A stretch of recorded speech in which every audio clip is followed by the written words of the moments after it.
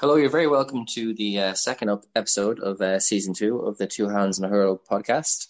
So it's just myself, Robbie Mansfield today, and the great TJ Mills. Liam and Ricky aren't available for today. So how you doing, TJ? Good, thanks, Robbie, and yourself.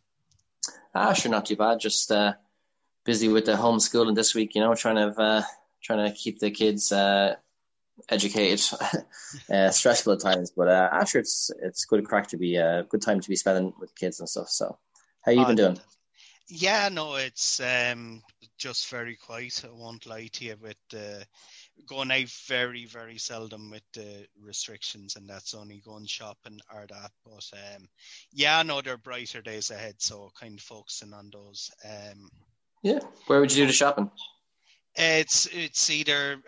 I hope no guards are listening here, but it's either Callan or Thomastown. So they're the nearest. Try and shop local as well. It's very Yeah. but sometimes you have to go to a supermarket. So. I think that's the one thing, and I don't mean to be harping on it about the restrictions on the 5K. It works well in cities, but when you're out in the country where you're about 10 kilometers or more away, it's harsh enough. Yeah, I leave I know it at Michael that. Lee Ray was saying something about that before, wasn't he? He was saying that the 5K in the country is like it's nothing, Oh yeah, definitely. I mean, if you're in a city or a town or that, I mean, you have all the facilities around. But for who I feel really sorry for is the older people, pensioners, or people that have to say go to post offices or that. I mean, it just shows the way things are decimated. I was thinking yesterday where I'm living about 5 or 6 mile away from Knocktofer and Ballyhale, and I was just thinking years ago there were two post offices within a matter of 2 miles of each other.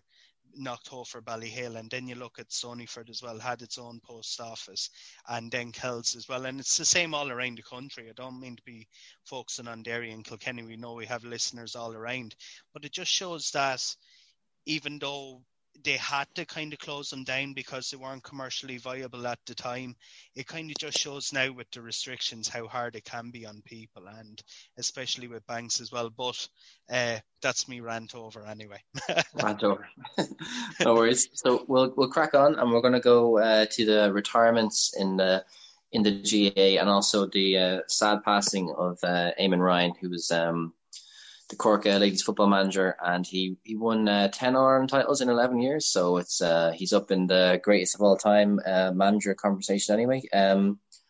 So do you want to lead off with some of the retirements and kind of work into Eamon Ryan there? Yeah, there were two big announcements in Kilkenny during the week, and I know there's a lot around the country as well, but there'll be two people I know really well. Anne Dalton from St. Lactans and Freshford, stalwart of the Kilkenny senior team for I don't know how many years. It's definitely gone into double figures, and win two All-Irelands as well, three club titles, three club All-Ireland titles as well, and she was just an inspirational player for Kilkenny. She was a real leader.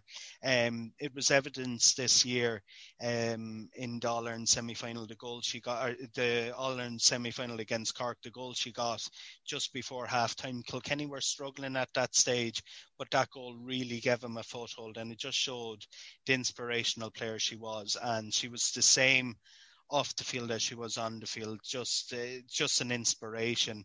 And the other retirement from the Kilkenny senior hurling team is of a good friend of mine, Paul Murphy. I know Paul Murphy for years and years and years, and he's actually an All-Ireland winning soccer goalkeeper as well, won a soccer All-Ireland with secondary school. I was lucky to be part of that team as well.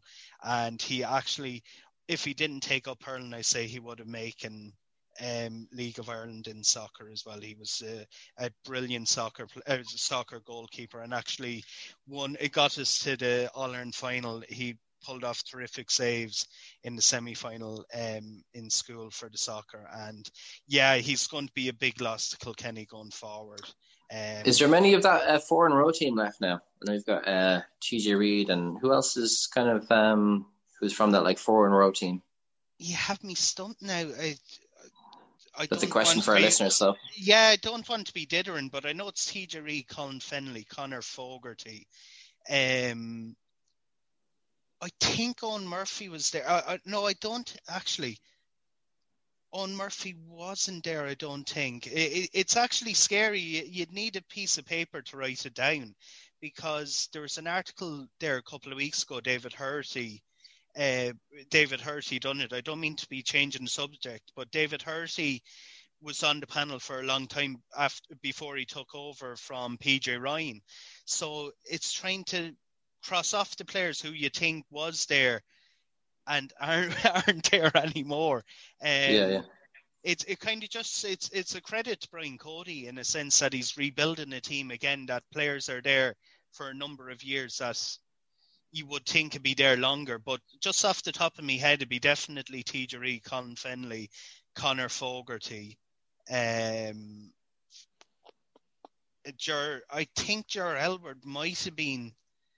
Yeah, I suppose it's hard to know like who was there for the full 4 years, and maybe some guys would have been maybe a sub or something like that, you know. So it's a good question for pub quiz maybe in a few years, maybe. Definitely, it's definitely one, and it's one that after the podcast I'll be writing down names. I'll be curious, because an awful lot of players would have come in around 2012, 2013, and if you think about it, that's nearly 8 or 9 years now, 7, 8, 9 years.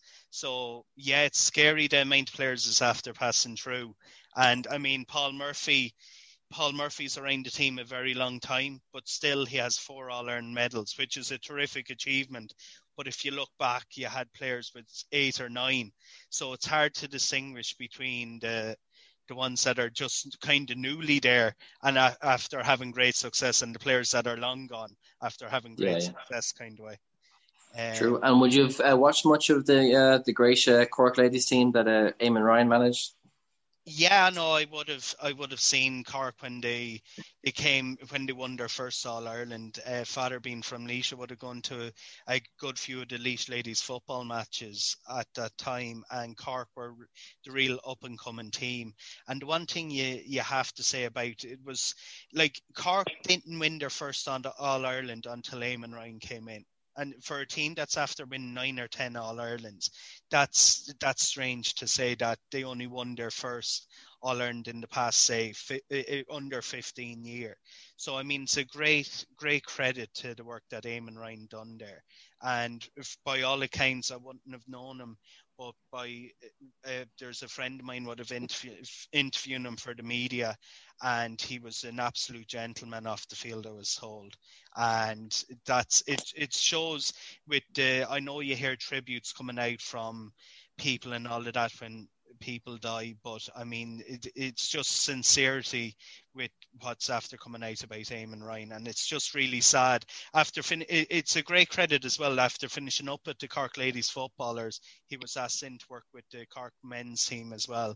So it just shows how good a manager he was and how good a footballing person that he made the transition then to the Cork senior men's team as well. And it's really sad. I know he wasn't well for a long time, but he was just an instrumental manager, and he'd be greatly missed. Yeah, it'd be a sad passing to be sure. We're going to just move on to some more positive GA news, which is the All-Star nomination. So the football ones came out yesterday, and the kind of short list for the hurling player of the year came out today. So you have Gearóid Hegarty, Tony Kelly, and Shane Beth. So who do you think is going to win, and why? I think Gearóid Hegarty will win it, because no offence, it kind of always favours All-Ireland winning team, and he is a great player, and Bennett is a terrific player as well. So it usually will come from the teams that made the All-Ireland final, and then eventually the All-Ireland winners. So I think Gearóid Hegarty will win it, but I think for what he done this year, if it was me that was giving it out, I'd have to give it to Tony Kelly. I mean, he single-handedly led Clare to it was the All-Ireland quarter-final. And I mean, he he was just instrumental. I mean, scoring 13, 14 points a game. Some games he scored 17 points. He got Clare over Laois. It was a real dogged game in Nolan Park. And then he was instrumental in just dismantling Wexford. And I think if it was my decision, I'd have to say Tony Kelly. For just the consistency and the way he done it. I mean, if you look at other teams, a team that would get to an All-Ireland final, they don't really just rely on one player. I'm not saying, I think Clare did over-rely on one player this year. And so that's why I think, and if you look at it, we're saying with Kilkenny, TJ Reid, an awful lot of pressures on TJ Reid as well. So it's for Brian Cody, they have to look at. But going back, not going off topic, I think Tony Kelly would really deserve it for his performances this year. The score lines and just the distribution of the ball, he's an outstanding player. Yeah, and to be even in the conversation, having only got to the quarterfinal and having played obviously 2 games less than the other 2 guys, to even be in the conversation is great. Shows how good his performances were. But like yourself, I think Gearóid Hegarty probably will win. I don't think it always goes to like the All-Ireland winners, but I just think for like Gearóid Hegarty was an outstanding player in a team of like outstanding players. So he was kind of like leading the line there. But if you had Tony Kelly in maybe a team that had a bit more support, they could be knocking on the door for, semi-final or All-Ireland final or something like that, the way. And I think Shane Bennett as well, he just kind of had some mesmerising performances this year, and especially against Kilkenny. He kind of played out with skin that day and some great skills. So 3 brilliant players. And just like the football nominations, I think this one could actually prove your point about the All-Ireland winners generally winning it, because I think Cillian O'Connor will probably win it. I think sometimes, like with Mayo, because they don't win the All-Ireland, they do get like a little bit of a sympathy vote when it comes to the All-Star nominations. And I think that for Dublin, the 2 Dublin guys, Kieran Kilkenny and Brian Fenton, that in that Dublin team, they're almost kind of, because they've kind of had so many easy games, because they're so good, that like they don't really have that kind of moment where they drag the team to victory. So I think for me, Cillian O'Connor is probably going to win it, but I do think that Brian Fenton is just the most outstanding player in the GA at the minute, and he should win. But I think Cillian O'Connor will win. Who do you think will win that one? Yeah, I'd agree completely with you. I think Cillian O'Connor will win it. I mean, if it was my decision, I would give it to Cillian O'Connor. His performance against Tipperary in the All-Ireland semi-final was immense. I think, what was it, about 480 scored, and that was a really good Tipperary team. And they showed it, and now people might say Mayo took the foot off of the gas, but Tipperary took advantage, and I mean, they won the Munster final as well. So it's just showed Tipperary were a really, really good team under David Power. I agree completely with what you're saying with Fenton and Kilkenny. I mean, when you're involved with just a team with class that Dublin have at the moment, it's very, very hard to kind of be really the shine out star. But Fenton is just a terrific player. Like, I mean, he's outstanding. I think if it was me, I'd like to give it to Cillian O'Connor. I won't lie, it could be the sympathy vote like you're saying, but I think his performance in the semi-final, and they were saying he wasn't an all-out forward either, and that was put to bed in the All-Ireland semi-final. I kind of fancy Fenton to get it. I think he will get Player of the Year, but if it was me, I'd give it to Cillian O'Connor, being honest.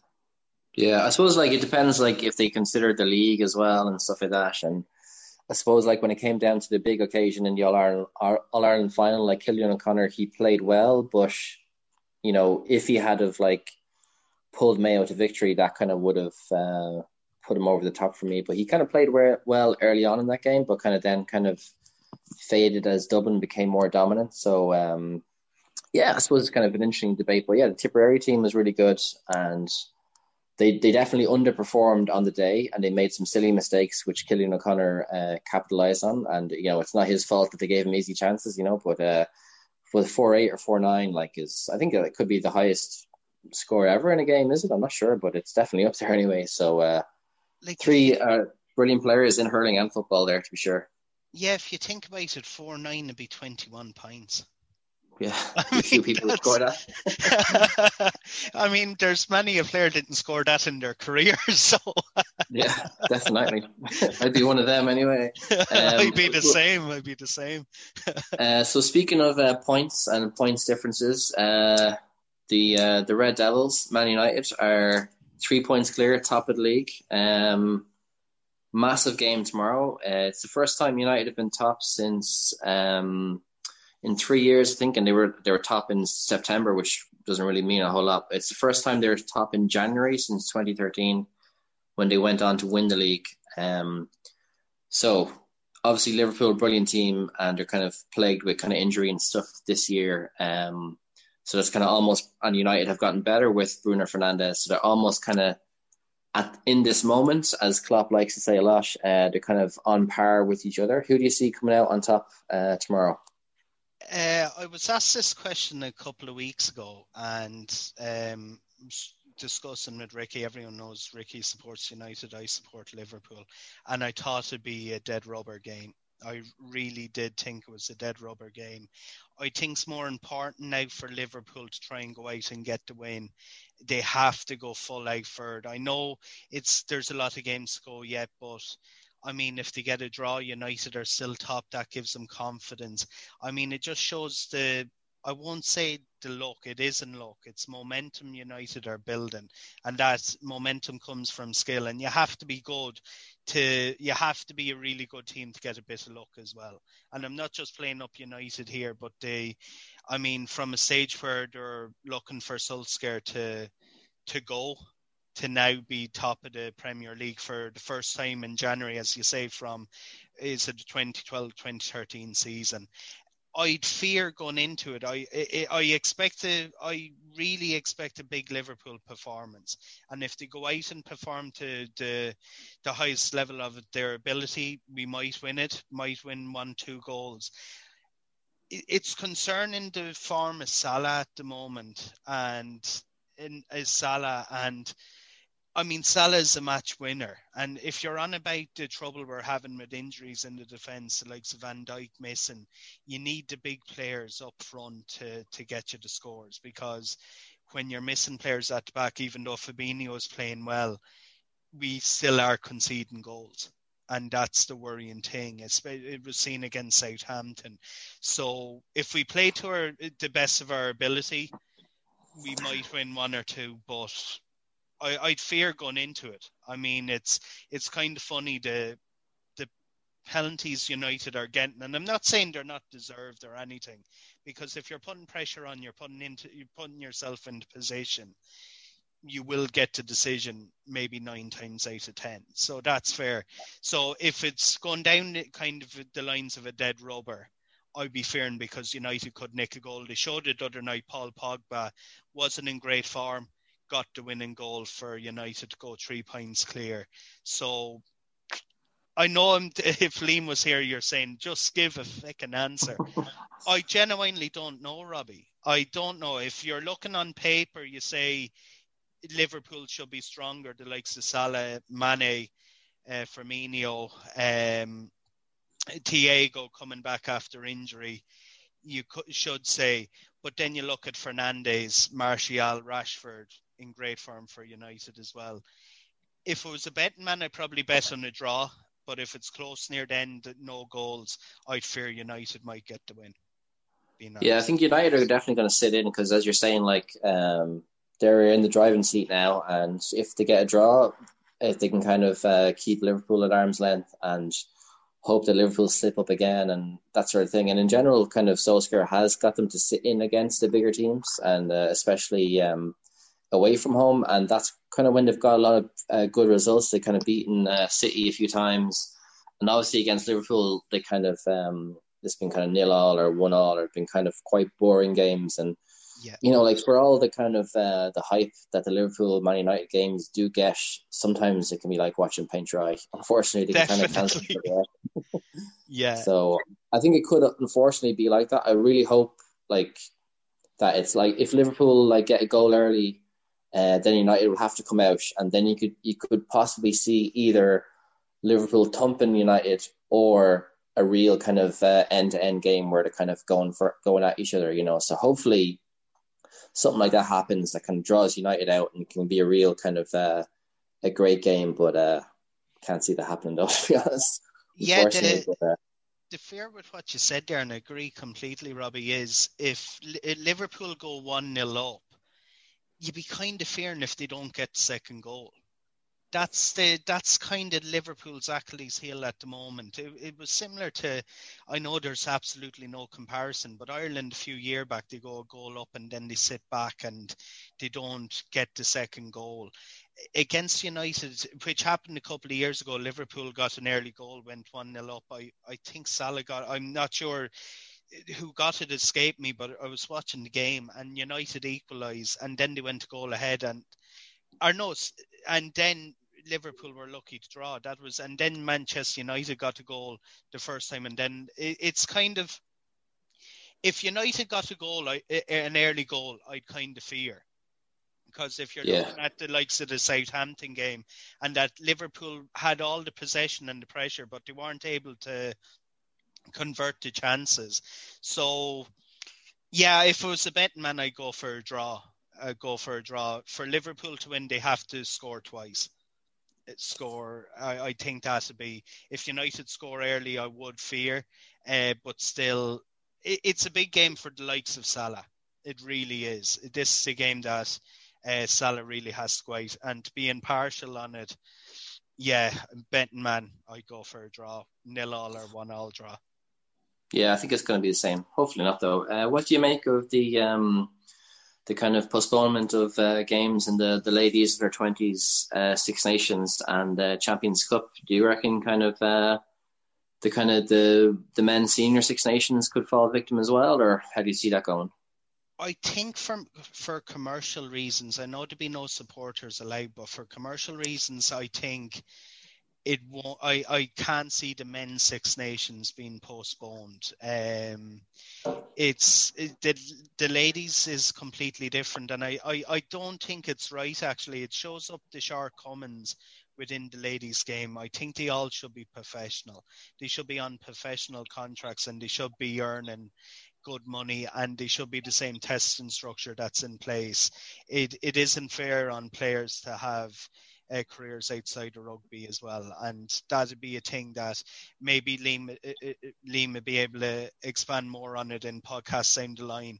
But I think that's the big reason. The reason why the ladies' game isn't going ahead is they're not fully professional players, and they wouldn't be the same testing regime that'd be going on. And it's unfair for players to have to go play a game, travel to countries where it'd be dangerous at the moment to pick up a virus, and then come home and then either have to self-isolate or it'd be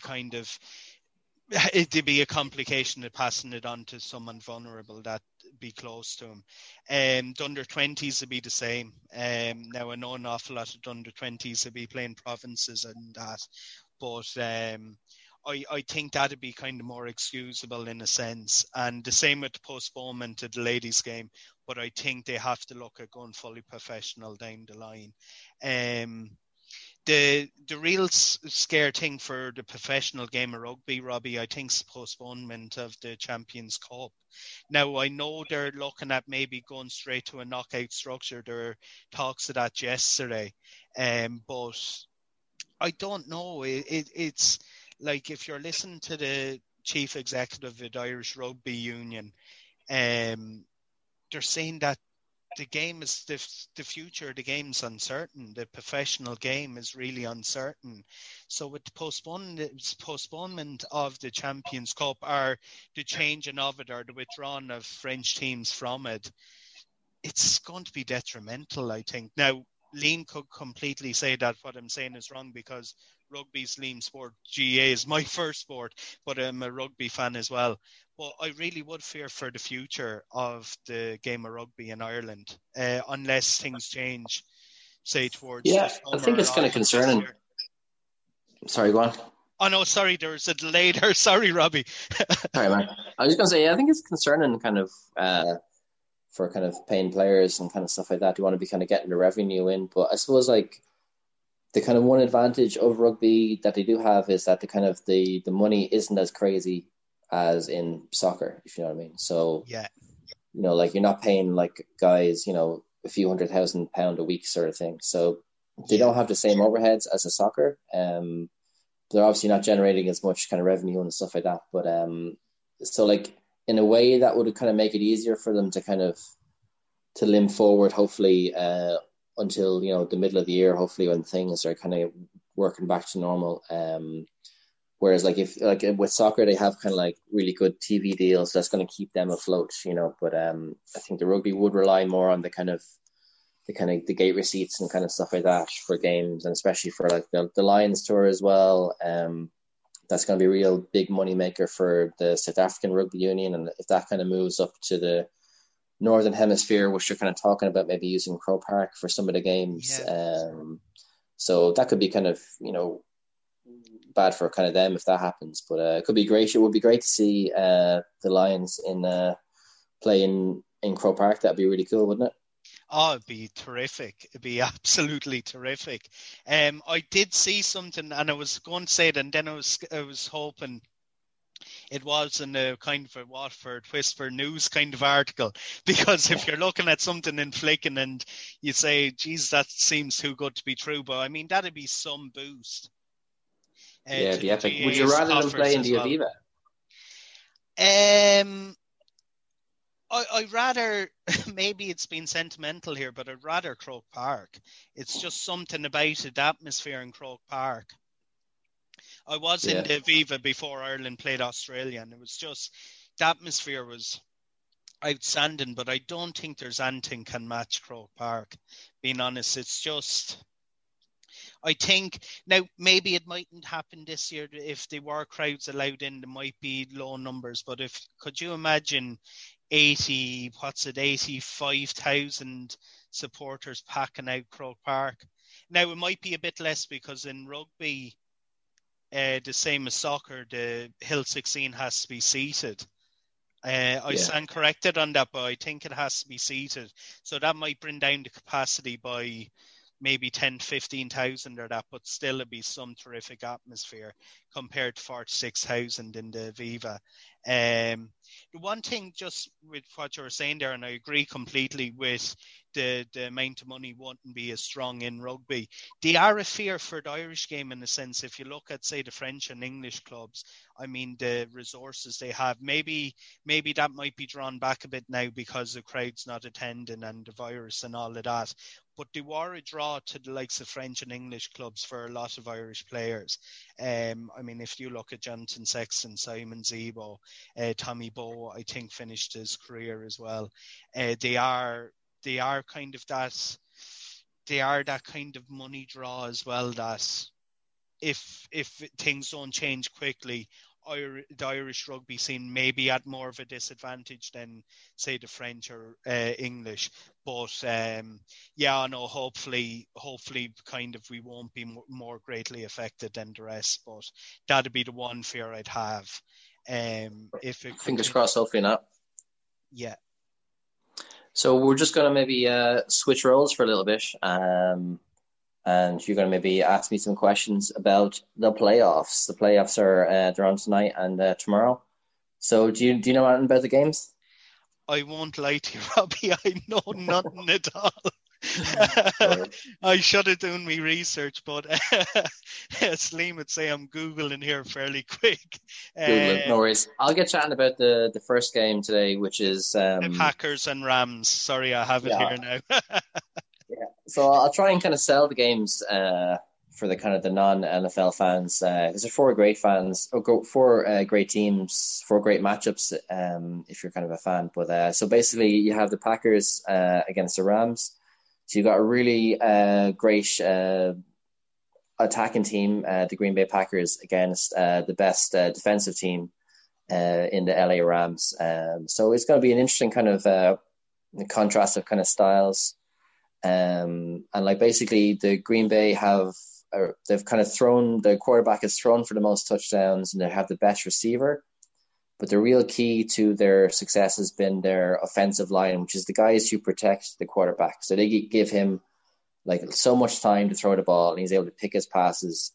But they're coming up against Aaron Donald, who is absolute monster, who's going to be trying to rip the Green Bay quarterback in half. So that's going to be an interesting kind of dynamic. And as I was kind of saying, the best receiver in the league is Devontae Adams. He's going to be going up against Jalen Ramsey, who's one of the best at stopping these receivers. So that's going to be an interesting kind of matchup. So your beloved LA Rams are going to be in a great game tonight. Yeah. I'd love to say I understood all of that, but I know what I mean. I know you described it brilliantly, but yeah, it's a game I'd love to get in on, but it's just, I think it's the time difference, but then how long the game is as well. I mean, most of the games are on Saturday and Sunday, and if you're working the next day, even the Super Bowl, you kind of have to watch it the next day, and that kind of takes away because you're listening all day who won it. Yeah, well, I think like definitely, watching the highlights of the games, like tomorrow is sit yourself down, set aside like 15, 20 minutes, and you'll be able to watch the highlights of both games. And, even if you're just watching the highlights, you're going to see some really good stuff. But yeah, definitely like it's a hard game to watch in terms of like the longevity of it. The way if you're, you couldn't watch a couple of games in a day, like one game is probably enough. But yeah, so like that game is on at like a reasonable time tonight, but there's a game on at like 1:15, which is one I'm not going to be staying to watch, which is the Bills versus the Ravens. And that's just two great offensive teams that are just going to be going score for score. They're going to be going up and down against each other. So, and you've got, interestingly enough, you've got two young quarterbacks who were only drafted in 2018. So they're really young, and they're kind of take risks and stuff like that. So you got Lamar Jackson and Josh Allen, and they're two brilliant quarterbacks. So it's going to be an interesting quarterback duel. Definitely, if you're watching any of the highlights from the weekend, Bills Ravens is going to be a great game. It's a pity it's on so late. Yeah. And then just a quick word on tomorrow's games. You have the Browns, who are like a real kind of underdog team. They haven't been in the playoffs since 2000 against the Kansas City Chiefs, who are the best team in the NFL. So that's going to be a really interesting game. And then on Sunday night, you have Tom Brady against Drew Brees, who are like two of the oldest quarterbacks in the league. And that's going to be a real kind of interesting kind of matchup. Tom Brady, he's gone to Tampa Bay trying to win a Super Bowl without the Patriots, and he's getting pretty close. But against the New Orleans Saints, who Drew Brees plays for, they kind of beaten them twice already this year. The Saints won both games, so it's going to be interesting. Can Tampa Bay and Tom Brady pull out results in New Orleans? In New Orleans, it's going to be an interesting kind of game, but. The record has been in Drew Brees' favor, and there's not many people who can kind of say that against Tom Brady. Yeah. No worries. You didn't get any of that, did you? I did. I was actually trying to do a bit of reading, catching up with what you were saying as well. One question I'd have for two questions on that, Robbie, is the virus decimating the NFL as much as it would be other sports? I mean, from what I know, there'd be no crowds as yet at games. So I know it's a highly professional game, highly paid, highly endorsed, high advertisement, everything. But would they be suffering same now compared, say, to previous years? I say leaving the crowd aspect out of it. Are they still earning the same money, you could say, or still earning a good amount? Without the game. I think there's like, the money is there's tons of money in the NFL, so I don't think, because they like all these games are such massive rights on TV and stuff like that, so I don't think they're kind of, maybe it might affect maybe new players coming in and stuff like that, but I don't think any of these guys have taken any sort of wage cuts or anything like that. Like in terms of the COVID thing, like they don't really cancel games for people if players contract COVID. It's just kind of the next man up, and they kind of keep going like that. But they have had like a lot of cases of COVID in the league. Yeah. But then as well, like sometimes in some states, like there's half empty stadiums, and other states just completely empty stadiums. So it goes by state. So I think for the games, there will be some fans at, I think all the games really be all kind of socially distanced and stuff. But there will be some fans at all the games over the weekend, I'd say. And the second question I'd have, and it's one that'd be kind of intriguing me for the past few years, hearing about the Super Bowl and that. How are they sometimes surprise packages in the Super Bowl?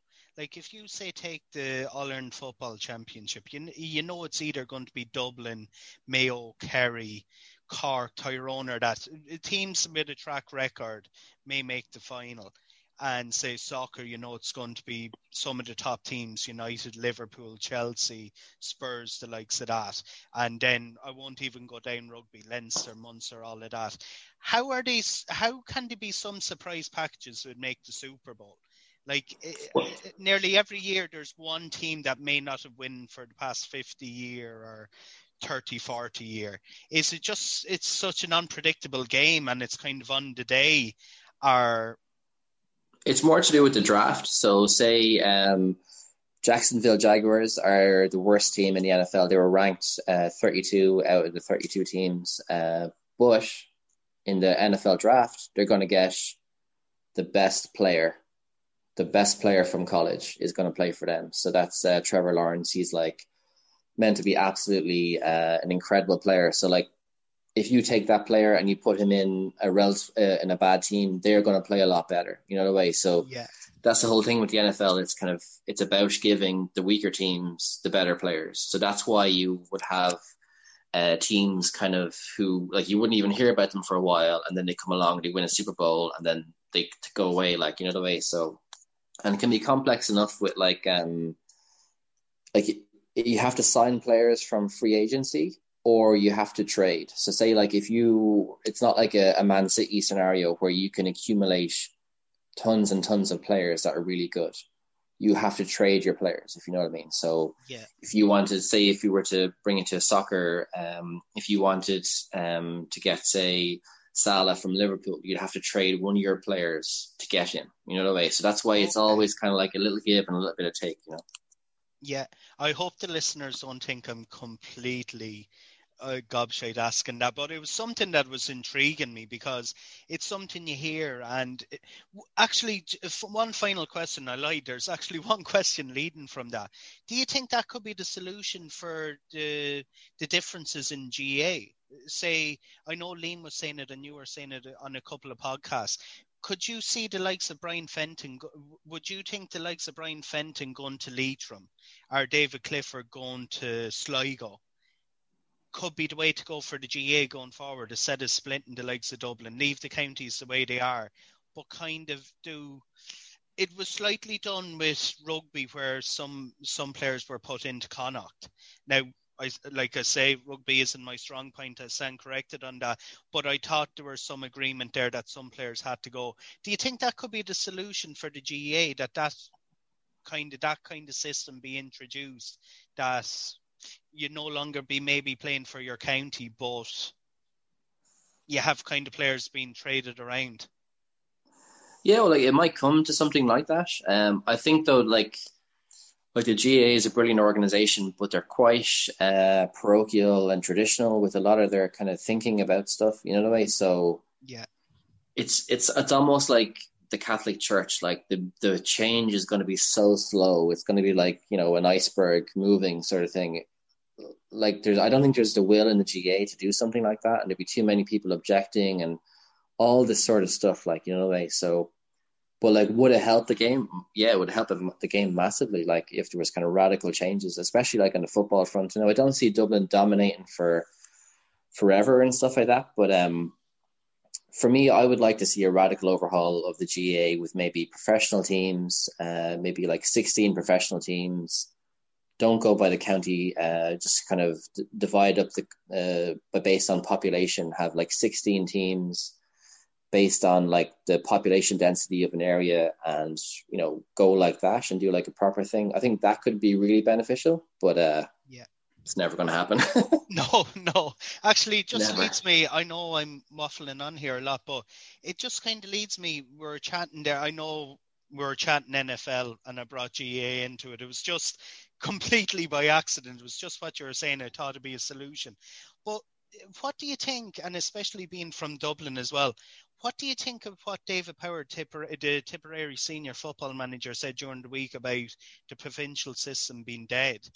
Even though Tipperary won the Munster Championship for the first time in, God, what was it, 70, or I don't know how 80 long. years. 80 years. Sorry, in 80 years. Like, do you think that the likes of that statement will have to get the GAA to change? I know you're saying the chances of it happening is very slim, but if you have someone that's not after winning a provincial title for 80 years. I saw what it done for Laois when they won the provincial in 2003, Westmeath 2004. There's great joy and all of that. But do you think the GAA have to maybe look at scrapping the provincial system now, go to a Champions League format and maybe play provincial as kind of the likes of a pre-season or something? Yeah, well, like it definitely like needs a massive overhaul. I think like there is like some merit, like when you see these teams coming through, like in Cavan won an Ulster title, and it was almost kind of bucking the trend, But like there's so few and far between these things happening. Like I don't see like for a lot of we can call them kind of weaker counties or whatever. Like I can see a lot of like players, like it could be like really good players in a really weak county, and they're like, why should I bother even sacrificing? Because I'm just going to get thumped by this team or whatever, year after year after year after year. And that will turn even a lot of the really good players in the county would kind of make them kind of question playing, So there's probably so many players that have been lost because they've been kind of sick of the way things are in terms of like just never winning and all that sort of stuff, So you're losing a lot of players anyway that way. So definitely if there was like some sort of fairness where it was kind of a better system, and like the kind of provincial championships, like Dublin have won, I don't know how many Leinster titles, and Kerry have won how many Munster titles, and and fair enough, it's a bit more competitive in Ulster. But like realistically, like that's the only county or the only province where it's like, there's a few teams that can win it, So like in Connacht, you've got Mayo, Galway, sometimes Roscommon. Apart from that, like Leitrim, Sligo never win it, and like Tipperary and Clare won a Munster football title in '95. Like it's definitely getting less kind of watchable and stuff like that. And I suppose like the qualifiers are kind of a good kind of tangent to have for kind of counties to go on a run and stuff like that. But yeah, like if it was up to me, I would keep the provincial structure at underage, because it's like every year you have like a new crack at the whip almost with the players you have. Keep it like underage, and then when it gets to like senior, you have like a draft system where you're kind of drafting in players and stuff like that. But that's what I think should happen. But maybe realistic change would be scrap the provincials and move to like a group phase, and then kind of have a group phase followed by knockout. Then after that, that's probably a more realistic thing to happen. Yeah, before I go off on another tangent, Robbie, I hand back control to you. Sorry. No worries. Yeah, so we're just going to go to our top picks for the week. What are your picks, TJ? This is an old one, actually. Well, maybe not that old. I was watching, and I don't know what platform it's on. I purchased them on Amazon Prime. It's actually Car Share. Did you ever see it? It came out in 2017. They're short episodes of about 20 to 30 minutes. It's Peter Kay and another comical genius, Sean Gibson. And they're just brilliant. What it is they both work for a supermarket. Peter Kay is the deputy manager of supermarket, and they set up this car share scheme. So it's kind of slightly a bit like carpool karaoke, but it's just a journey in the car share. both going to work and come back from work, and some things outside of work as well. So it's actually funny. It really is funny. So yeah, I know they're available on Amazon Prime. But I'm not going to say any more because Okay, no worries. No problem. I'll go for my picks there really quick. So I've been kind of digging back into Hardy books, and I'll put up a poll on the Instagram during the week about if people like it. And it was kind of split fairly even. Some people like it and some people don't. And I think that's kind of the show it is. But for me, it's just hilarious, and it's just crazy the way they go on and the kind of the things they'd be saying, and just kind of hilarious. And that's on Netflix, and it might be on the RTE player as well because it was on there. And another thing, I know I'm kind of like so late to the party on this, is The Wire. I started watching it last night, and I know people are going to be like, "Oh my god, he's only starting to watch this now because the show has been out for years." But it seems like obviously it's been won loads of awards and stuff like that, so it is a great show. But if you haven't watched it, you can watch it along with me now. It's on I think it's on like Now TV on the box set. You can get it on the entertainment thing. So that can be a good one to watch. And also Vikings, I mentioned it before. That's kind of out at the moment. It's on RT2. There's you can get that on the RT player as well. And you've got whatchamacallit, it's new episodes every Wednesday and stuff like that. So that's pretty good. Have you any other picks? No, that's mine. That, would you believe, the name's escaping of me now, so that's why I wasn't going to say it. But that program was mentioned about the serial killer in LA last week. That's up on Netflix from the 13th. I tuned it. Oh yeah, seen that was out. It's like number 1 in Ireland now, I think. Yeah, I started watching about 15 minutes of the first episode, and it seemed really good. But I got distracted then, and I haven't gone back to it since. I actually went to Carshare. So actually, that Hardy Box is just brilliant. I never watched The Wire, so I can't comment on it. So I'm definitely late to the party. The party's over nearly now before I arrive. But Hardy Box was just brilliant. Like the Viper, like it's just. Yeah. Right, but I love French Toast and Buzz as well. Buzz is really good, and obviously Eddie Durkin is pretty hilarious as well. And even Eddie Durkin's mom is brilliant as well. She's just kind of always giving out to him, and or his uncle as well is brilliant as well, the way he goes on. So definitely Hardy Books is a great one, great Irish comedy. Yeah, cool, TJ. So I think we'll leave it at that. So as always, guys, you can find us on Facebook, Two Hands on the Hurl Podcast, and you can find us on Instagram as well. So we always love interaction and comments and messages and stuff like that. So keep them coming through. So thanks for listening, guys, and have a great weekend and enjoy all the stuff we kind of we teed up for you there. And have a great weekend, TJ. Thanks a million. Same to you, Robbie. And no worries. We're gonna skip the high ball as well this week. So just because there's only the two of us, so we'll leave it there. Okay. Have a good one, TJ. Same to you. Good luck. All right. Bye. Good luck. Good luck. Good luck. Good luck.